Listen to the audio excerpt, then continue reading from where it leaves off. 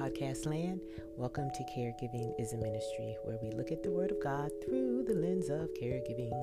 Don't forget to follow me on Facebook at Caregiving is a Ministry, all one word. Today, as we continue our journey on self-control, we will find ourselves in the second book of Timothy, the third chapter, verses 1 through 5. The New American Standard Bible reads, "But realize this, that in the last days difficult times will come, for people will be lovers of self, lovers of money, boastful, arrogant, slanderers, disobedient to parents, ungrateful, unholy, unloving, irreconcilable, malicious gossips, without self-control, brutal, haters of good, treacherous, reckless, conceited, lovers of pleasure rather than lovers of God, holding to a form of godliness, although they have denied its power. Avoid such people as these." The English Standard Version reads, "But understand this, that in the last days there will come times of difficulty, for people will be lovers of self, lovers of money, proud, arrogant, abusive, disobedient to parents, ungrateful, unholy, heartless, unappeasable, slanderous, without self-control, brutal, not loving good, treacherous, reckless, swollen with conceit, lovers of pleasure rather than lovers of God, having the appearance of godliness but denying its power. Avoid such people." Based on these verses, I say that we're in the last days, wouldn't you?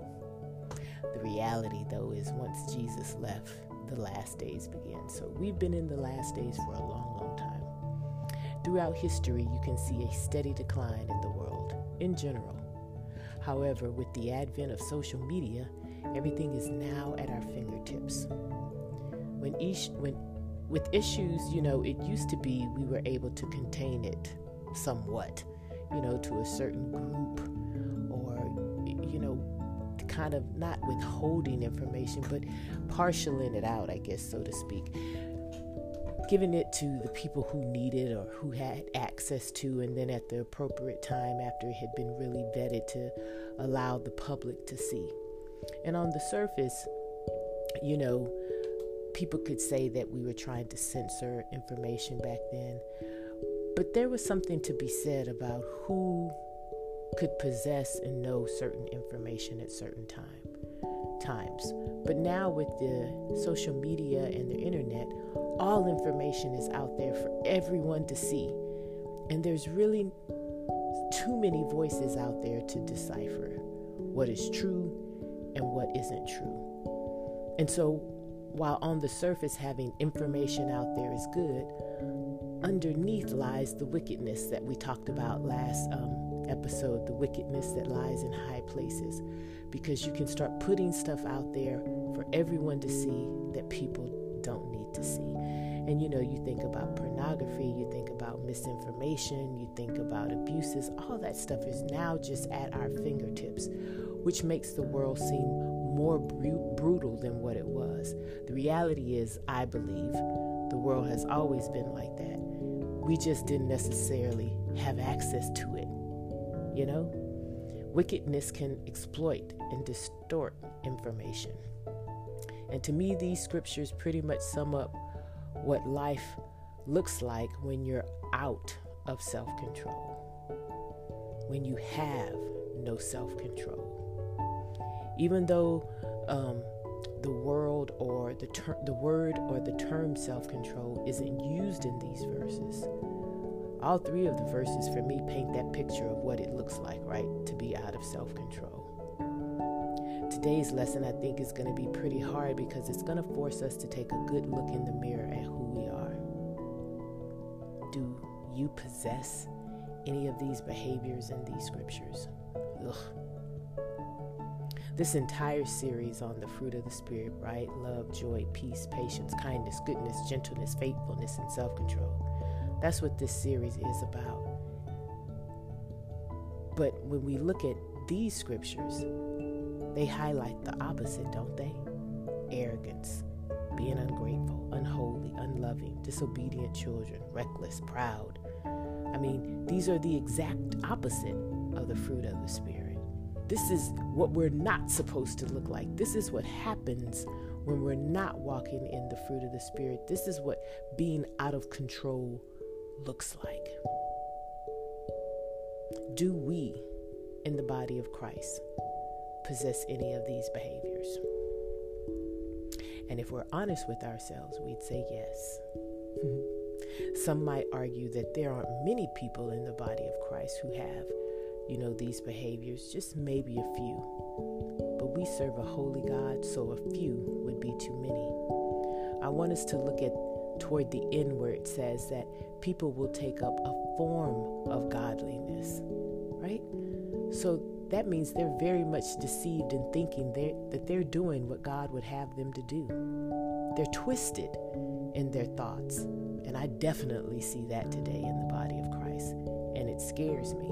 It scares me how people can twist God's word and make it so, just take it to the extreme or the opposite end of what the word really says.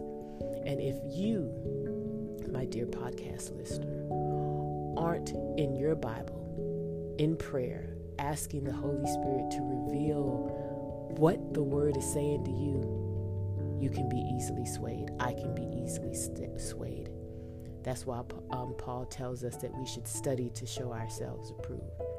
We need to be making sure that we're in the Word of God and asking Him to highlight, verses and scriptures and things that we don't understand. And it is all right, to listen to your pastor and maybe listen to a couple of televangelists. And you need to do the research. That's investigating the Word of God. That's what we're supposed to do, because we don't want to fall victim to thinking that we have a form of godliness, and it really isn't godliness at all. Galatians 5 verses 22 through 23, our foundational scripture, that's what we're supposed to look like when we look at ourselves in the mirror. We're supposed to take on Christ's behavior. So, now that you've looked in the mirror, now I want you to turn around and look within your circle of friends. Look even at your relatives. Do any of them possess these behaviors? Notice that the last message in verse 5 ends with, avoid them. Avoid them. Why? Why should we avoid this type of person? Remember, Jesus told us to love one another. He told us to love our neighbors as ourselves. So why should we avoid these people? I think it's almost two people this scripture could be speaking about. It's the unsaved, and then it's those that I just got through talking about, people who think that they're saved, but they're still walking in all of this. Avoid them, because they don't know who Jesus is. They have taken on a form of godliness, but it is not godliness. So while God commands us to love them, He also wants us to draw a distinction between loving someone and helping them and praying for them versus bringing them into our inner circle and exposing them to the very heart of who we are, to befriend them, so to speak. And I know you would think that you're allowing them to see Christ in you. It's just the dangerous thing is they just may pull you over to their way of thinking, their way of doing things. It's a fine line. We are never as mature in Christ as we think we are. And the devil is a schemer. People who possess these types of behavior can really only be helped by God through the Holy Spirit. And we're not Holy Spirit juniors. They can be very dangerous if you're not cautious. And the next thing you know, you find yourself mimicking them versus them emulating you. Also, think about it. Can you truly trust people who exhibit these behaviors? I don't think so. Who wants to be around people who you can't trust? The Word of God tells us to be on guard because the enemy is seeking to pull us off track from the will that God has for us. Association with ungodly people, unholy people, is veering off the path God has for us. And I know it's harder if it's the family member, but you can see cousin Ray Ray during Christmas time, right? Get caught up in what's been going on in his life. You let him know what's going on in your life. Give him a hug and a kiss on the cheek and say bye-bye until next Christmas. Do not allow the enemy to beat you up saying that you aren't being a Christian, and try to give you negative thoughts because you aren't associating with people who that the Holy Spirit has already told you to distance yourself from. When you hear the enemy trying to beat you up about that, you just go back to the scripture and you quote that to him and he'll shut right on up. Another reason why you want to avoid them is because of what we learned in the last episode. Remember that even though we walk in self-control, we need help. We need encouragement. We need God's help, and we need the encouragement of other people. These people aren't going to help you walk in self-control. They're going to do the opposite. Now, here's a hard question, a hard scenario. What do you do if it's the loved one that you're taking care of that exhibits these behaviors? Hard, right? We have to go back to God has a master plan. And some of you may know of Joyce Meyer. She's a prominent televangelist here in the United States. And, some people like her, some people don't. It's neither here nor there. But her testimony is that she was abused by her father, sexually abused by her father for many, many years. And so, of course, it's understandable that once she got of legal age, 18, she left home, like bye-bye. But then God started working in her life, and, things happened many years later. The Holy Spirit tells her to take both of her parents in. And she pushed back. And it's understandable why she would. This is the man who abused me. My mother didn't do anything about it. And you want me to take them in? Like, seriously, God? Seriously? And God was like, yeah, seriously. And her husband, a God-fearing man, and he was like, well, if that's what God is telling you to do, then we have to do it. And so they did. I think she said they bought him a house or whatever. And I don't know the timeline. It wasn't like, within a year.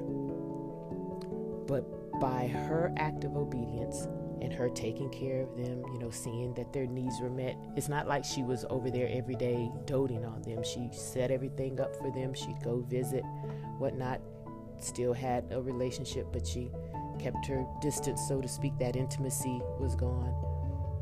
Her mother came to know Christ. Her dad came to know Christ and apologized for what he had done to her. Right? So the takeaway is, if God has told you to take care of your loved one and you clearly know it's from him, then that's what you do. You continue to build on that trust that God has told you to take care of your loved one, because sooner or later, God's master plan is going to come into effect, and your loved one will, come to the Lord, repent, apologize. I don't know. Or maybe he doesn't. Maybe God just wants to test your obedience in him. You never know.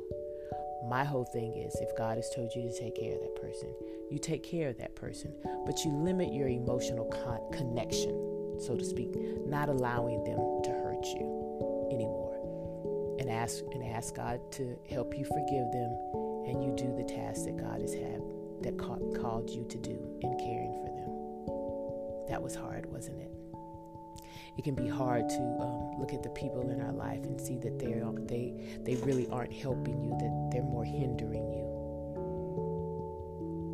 or that their stuff, the baggage that they carry can affect you. And so it's hard for you to distance yourself from them, because we don't want them to affect our life and our walk with God. We want it to be the opposite, but we have to be careful with that. But of course, in everything, I want you to pray about it and ask God to guide you for your next steps. Hearts and minds clear? Let's go before the throne. Good, holy, and gracious God, we come thanking you. Thanking you for putting your word before us that's very real, that shows us what not to do, as well as what to do, how to behave, and how not to behave. Being your daughters and sons isn't easy living in this world. Yet you have given us an example on how to do that, which is our Savior, Jesus Christ. And you've given us your Holy Spirit, which will guide us into making right choices. But for some reason, Lord, you still leave it up to us.